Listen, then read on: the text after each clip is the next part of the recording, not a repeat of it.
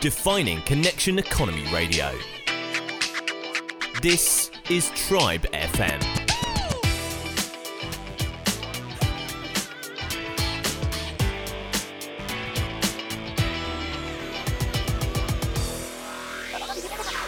All right, so here we are. Number 6, halfway through our Power of Free series. Last week we chatted a little bit about natural SEO and the language that's used to achieve it. Today we're going right back to the beginning, and you're going to tell me a little bit about the importance of actually telling your story. Indeed, Mr. Black, it's good to be here with you again. And,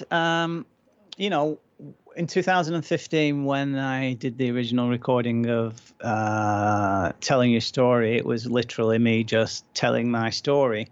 And the origins of the decision for me to tell my story sort of came from quite a bit of reading that I'd been doing in the years prior that just talked about the importance of telling your story. But I didn't fundamentally understand why it was that important. But I had a sense that it was going to be really important. And anyway, sources that I trusted were telling me that it should form an integral part of what it was all about. So I adopted it. So in 2015, I stood up in the pay-per-click and told my story for an hour. Now, since then, of course, it's absolutely served its purpose for me to be able to impart what I'm all about to those people that come to my websites and are interested in what I have to say and thinking about having a commercial relationship with me. But I've also, in the last 12 months or so, let me put it this way. Since the riots started in Hong Kong in summer of 2019, when the riots occurred, I was confounded for about a month or so. I couldn't understand how we had gone from what had been a kind of a political fray, in a sense, that was just the typical Hong Kong humdrum thing, really. Reasonable heads generally prevail and nothing ever gets out of hand. And we went from sort of an understandable experience to something that was completely beyond the pale, and I couldn't understand why. And when Trump got elected, and this fake news phenomenon emerged for the first time, I subscribed immediately to the Washington Post, the Guardian, and the New York Times, because I wanted to have a decent source of, news that I could make informed decisions on. Lo and behold, Jason, within that first month, 2 months of the riots in Hong Kong, and I'm consuming all the content from these organs, and I'm realizing, hang on a minute, what these organs are reporting bear no semblance to the reality of what's actually going on the ground here. I'm here, I know what's going on. These guys don't. So the journalists that are covering it, they're doing it with an agenda. So apart from the fact that I cancelled all my subscriptions, it immediately made me suspicious of mainstream media. Now, I also came to understand down the years that if you have a presence on the internet that contains information about a particular subject matter that nobody else is trying to match, then in the final analysis, when you become an acknowledged expert and the go-to place for the source of that information, then the bias of no comparison creeps in your favor. And given that in Hong Kong immigration, the only other website of any note whatsoever is the Hong Kong Immigration Department's website, and given that the immigration's mandate is to inform and decide not to advise, I knew, given that my website was there to advise, I knew that there was no counterweight ever going to emerge to the messaging that I was putting out there. And it didn't take me long to conclude that, if everybody's listening to me, I could paint any kind of picture that I wanted that was going to subtly progress my commercial ends. I could have a focused effort for 3 months on telling my community, just how hard it was getting to get visas approved at the Immigration Department. Now, the Immigration Department are never going to come back and rebut any of that. And there's nobody else out there that's dealing with the Immigration Department the way that we do for them to be able to glean as to what I'm saying is true or not. And even if they did, do they have the reach to the community in the way that I've got so that I can be, contradicted, if you will, with sort of a semblance of truth? Or No, so I realized, goodness gracious me, if I want to engineer a crisis, saying how hard it is to get your visa approved, and therefore I'm having to, that's going to justify me increasing my fees by 50%. That was a tactic that was completely within my reach. I never deployed anything like that, because in the connection economy, you've got to be ethical. It's about building relationships of trust and being authentic and all the rest of that good stuff. So I would never dream of doing anything like that. But I knew that if I was that kind of actor, that was within my reach. So, when I understood the mainstream media agenda, and I understood the actual phenomenon that if you control an audience or the material relation audience, you can say whatever you want, and the bias of no comparison will always deliver in your favor. It then begs the question, how the hell do you make sense of the world, Jason? And so, because you can't make sense of the world, really, what you've got to do is try your hardest as a consumer of let's say, content on the web as a precursor to solving a problem. You've got to try and make proper sense of who this other party is and what they're all about. And an integral part of that is to tell your personal story, because people need to have a means of trusting the author of the material that they're investing their intellect in and their attention into, and ultimately the solution that they need to bring about as a result of you having done what you've done on the web. So telling your story now is more important than I think it's ever been, particularly for expert know-how service professionals, because we all know that LinkedIn is really good because you can single click and you get to see what somebody's background is and what people are saying about them, and it kind of gives you a sense professionally as to what these people are all about. Well, telling your own story on your website is a supercharged version of that. Not only is it a question of telling your own personal story, but it should also tell your business story as well. Everybody wants to know kind of like germane things to the challenge that they've got in their life, so they can make informed decisions about dealing with you as a potential solution to that problem. And what a great way to forge a relationship, by not only telling your personal story on the one hand, but telling your business story on the other. And with intelligent content marketing, one of the foundations is to use the storytelling dimension of your plans to convert from an industrial economy way of operating to a connection economy way of operating, and sharing with everybody the journey along the way, and those acts of transparency reveals your vulnerability and also gives those people that want to deal with you the solid confidence to know that you're kind of not full of shit and you're worthy of having a relationship with. And do you think your story is applicable only in a business sense, and how it relates to the services that you offer?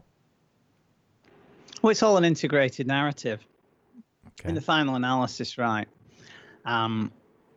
you have you've been able to command the attention of someone who's got a problem.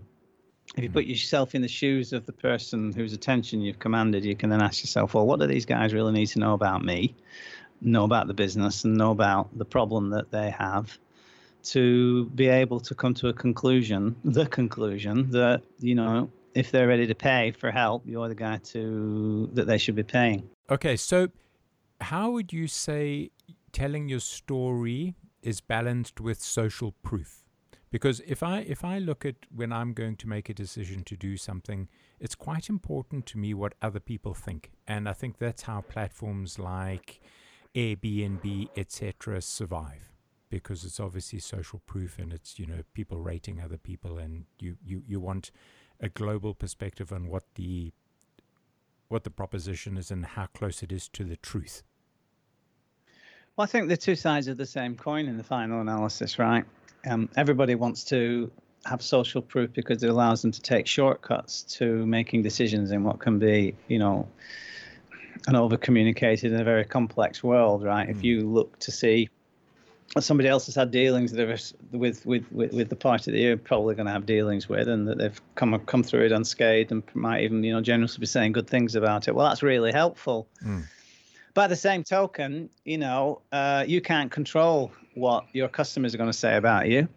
To the extent that you're able to finagle testimonials and real life social proof because of these relationships and how they evolve in your life one at a time, then all to the good. We've got about We've got about 100 customer testimonials on our website now, so that is quite properly addressed. But on the other hand, you see video storytelling, you can control that. So, if nothing else, until such a time as you're able to come up with a whole library of social proof snippets and the testimonials and the like, you can achieve exactly the same outcome just by doing a talk to camera piece and letting people know kind of, what your business is all about, what you've been working on, what's important to you, where you're going with it, where you came from, why you're doing this in the way that you are, what your objectives are to, in terms of creating relationships in this fashion and so on and so forth. That's completely within your control. You don't have to rely on anybody else to, take advantage or harness that particular dynamic. I think one of the things about the internet, and when you do go onto platforms and purchase things, it is quite impersonal. I suppose having your story on there, and especially if you're doing it as a piece to camera, it does bring a human face to that. That obviously poses challenges to people who are shy and who want a business just to be a business without a face behind that business. Well, fair comment. Now, my response to that is... That's your response? If you want to make an omelette, you got to crack some eggs. Sure. And the industrial economy created plenty of opportunities for those people who perhaps didn't have a natural predilection to, putting their head above the parapet, or don't have the confidence to speak to a camera or indeed an audio file. It doesn't have to be a camera. In actual fact, you can achieve these outcomes, in a number of different content ways. So the industrial economy, in a sense, downplayed the significance or importance of those things, those dynamics. The connection economy, with all business is going to be inevitably based on the web, and storytelling and allowing people to make sense being an integral part of actually being successful in creating the relationships that you're trying to create. If you're not giving the counterparties the opportunity to address the need for them to make sense in one way or another and doing it efficiently, then you're operating at a less than sort of optimum approach in the connection economy. Now, that's not to suggest that people who are a bit shy about doing this stuff can't use intelligent content marketing. No doubt they'll be creative enough to find alternate ways to address that issue.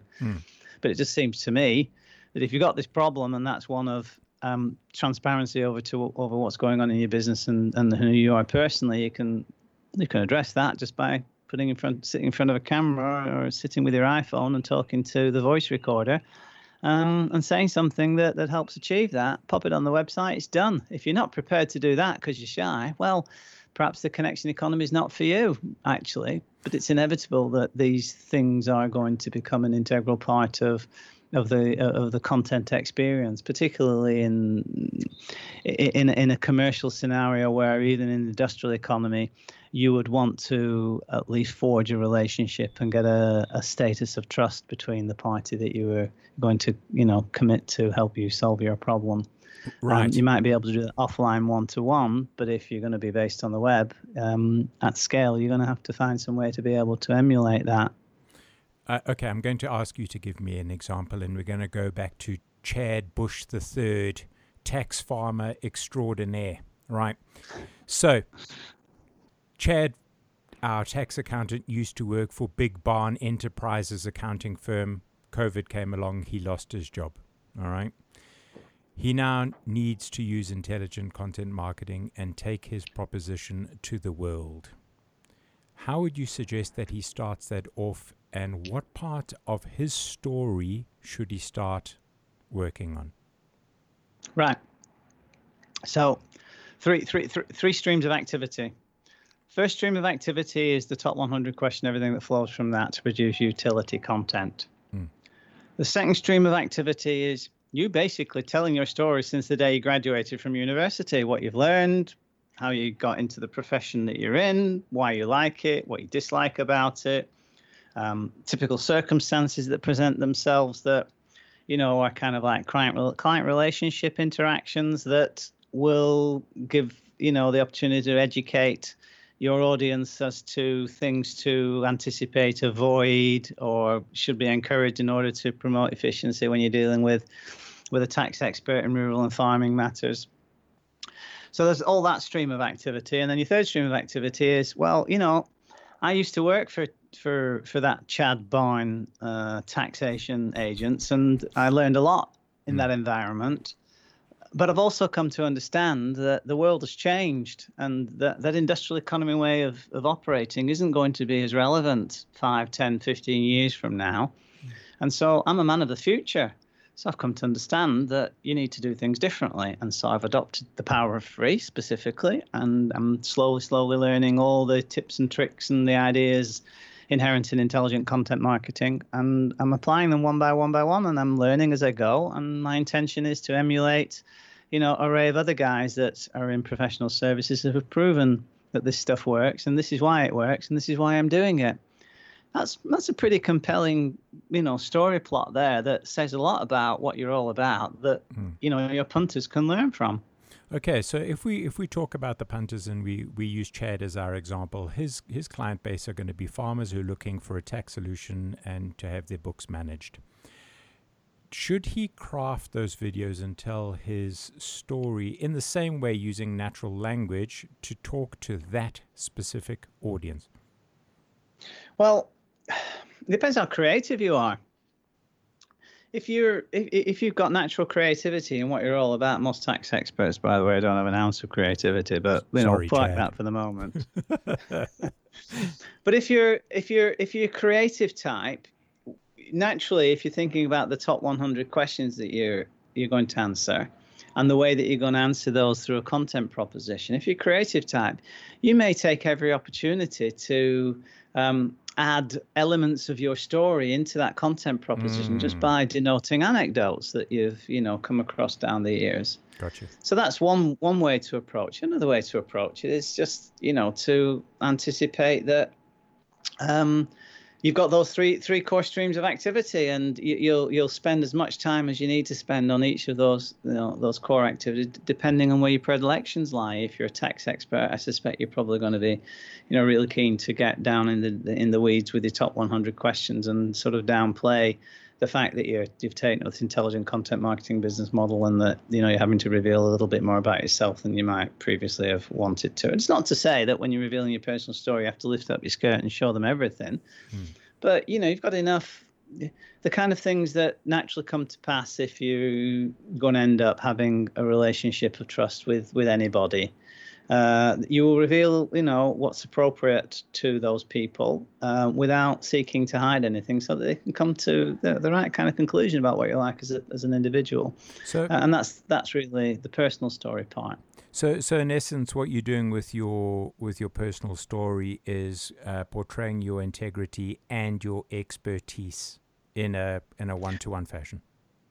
And you're showing your vulnerability as well. So it's part and parcel of my storytelling history that happens to be on video, because, you know, I'm a what does my wife call me? I'm a circus master, ringmaster, something like that. You were a ringmaster when you got on your knee and proposed, good sir. Well, I was offered an opportunity to go and deliver an 18-minute talk a few years ago from an organization, a self-organized organization with groups around the world. But it was called, basically, my talk was about how I fucked up. And so I spent 16 minutes talking to a gathered audience, and we shot it all, where I laid out, you know, the history of my calamity, self-induced, between 2000 and 2010. And so I set that all out for everyone to see. And I'd say probably, 10 times a year, I'll get a comment from somebody we've got a relationship with, a client or whatever, or a prospect, and they'll say, "Oh, I watched that video, and it was really, you know, kind of you're putting yourself out there, and it was really insightful to, you know, learn what you're all about." So clearly, you know, if you're going to show your vulnerabilities, that's part and parcel of sense making as well, because you know, we've all been encouraged to adopt a stiff upper list and stick your chest out and all the rest of that good stuff. Take it on the chin, baby.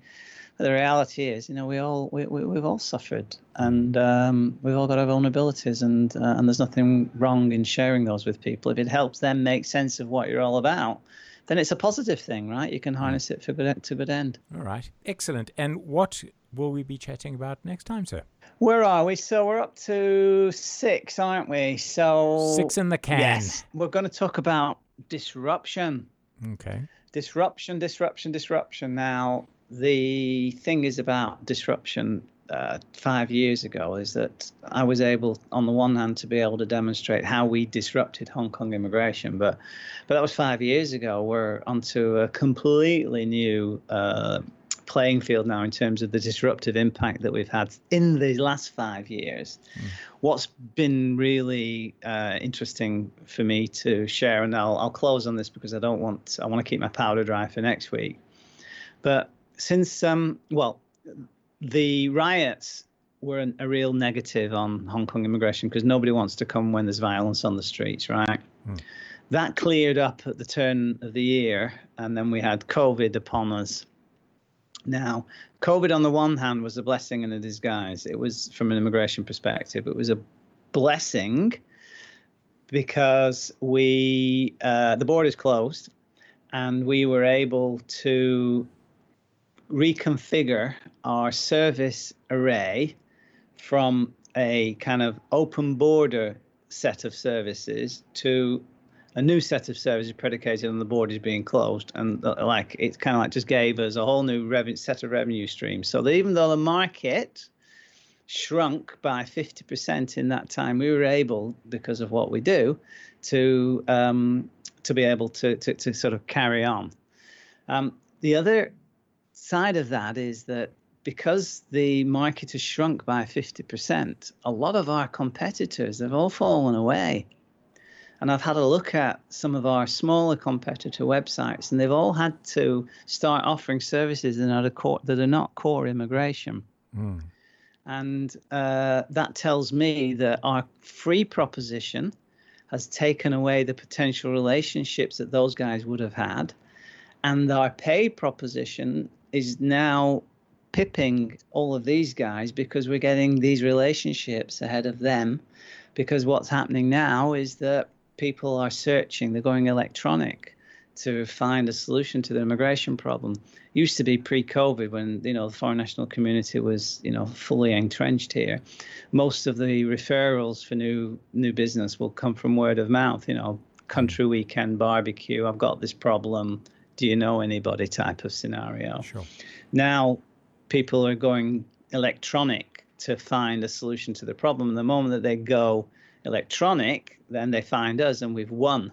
Consequently, my inbox is absolutely swamped every single day with people that are asking us questions. Once upon a time, we'd have 5 or 6 questions a day. I'm getting 15 to 20 questions a day now. Wow. So every single question that comes in is a relationship that we can win, paid or unpaid, ahead of our competitors.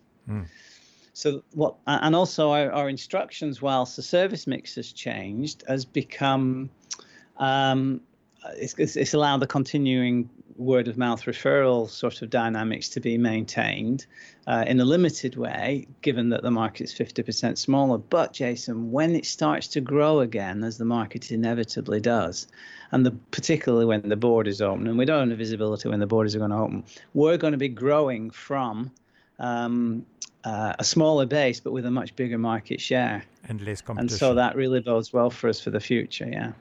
So disruption. The disruptive activities since 2015 have really accelerated since COVID specifically, and we will be a much bigger business once the COVID scenario is settled, and that is as a result of the disruptive activities that we embarked on. Well, 10 years ago, we were crystallizing the power of free in 2015. And I don't think there are too many businesses that can say COVID made us bigger. No. And final point before we shut up shop. It's been perfect for us. Terrible to say, but for intelligent content marketing, right time, right place, right team, actually. 10 years of proving the business model at a time when a very large percentage of other professional expert know-how service experts are going to need to find a new way to monetize their expertise. So we've come along with a product that's 100% free and allows them to, grasp the opportunities to build monopolies and thrive and prosper.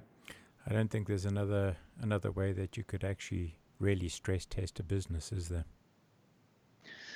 No, and I'm not a genius, notwithstanding the noises that I make in that general direction. But it is validating to know that not only does this stuff work, but it's just prime time, ready to be adopted. And our mission now is to get the idea to spread.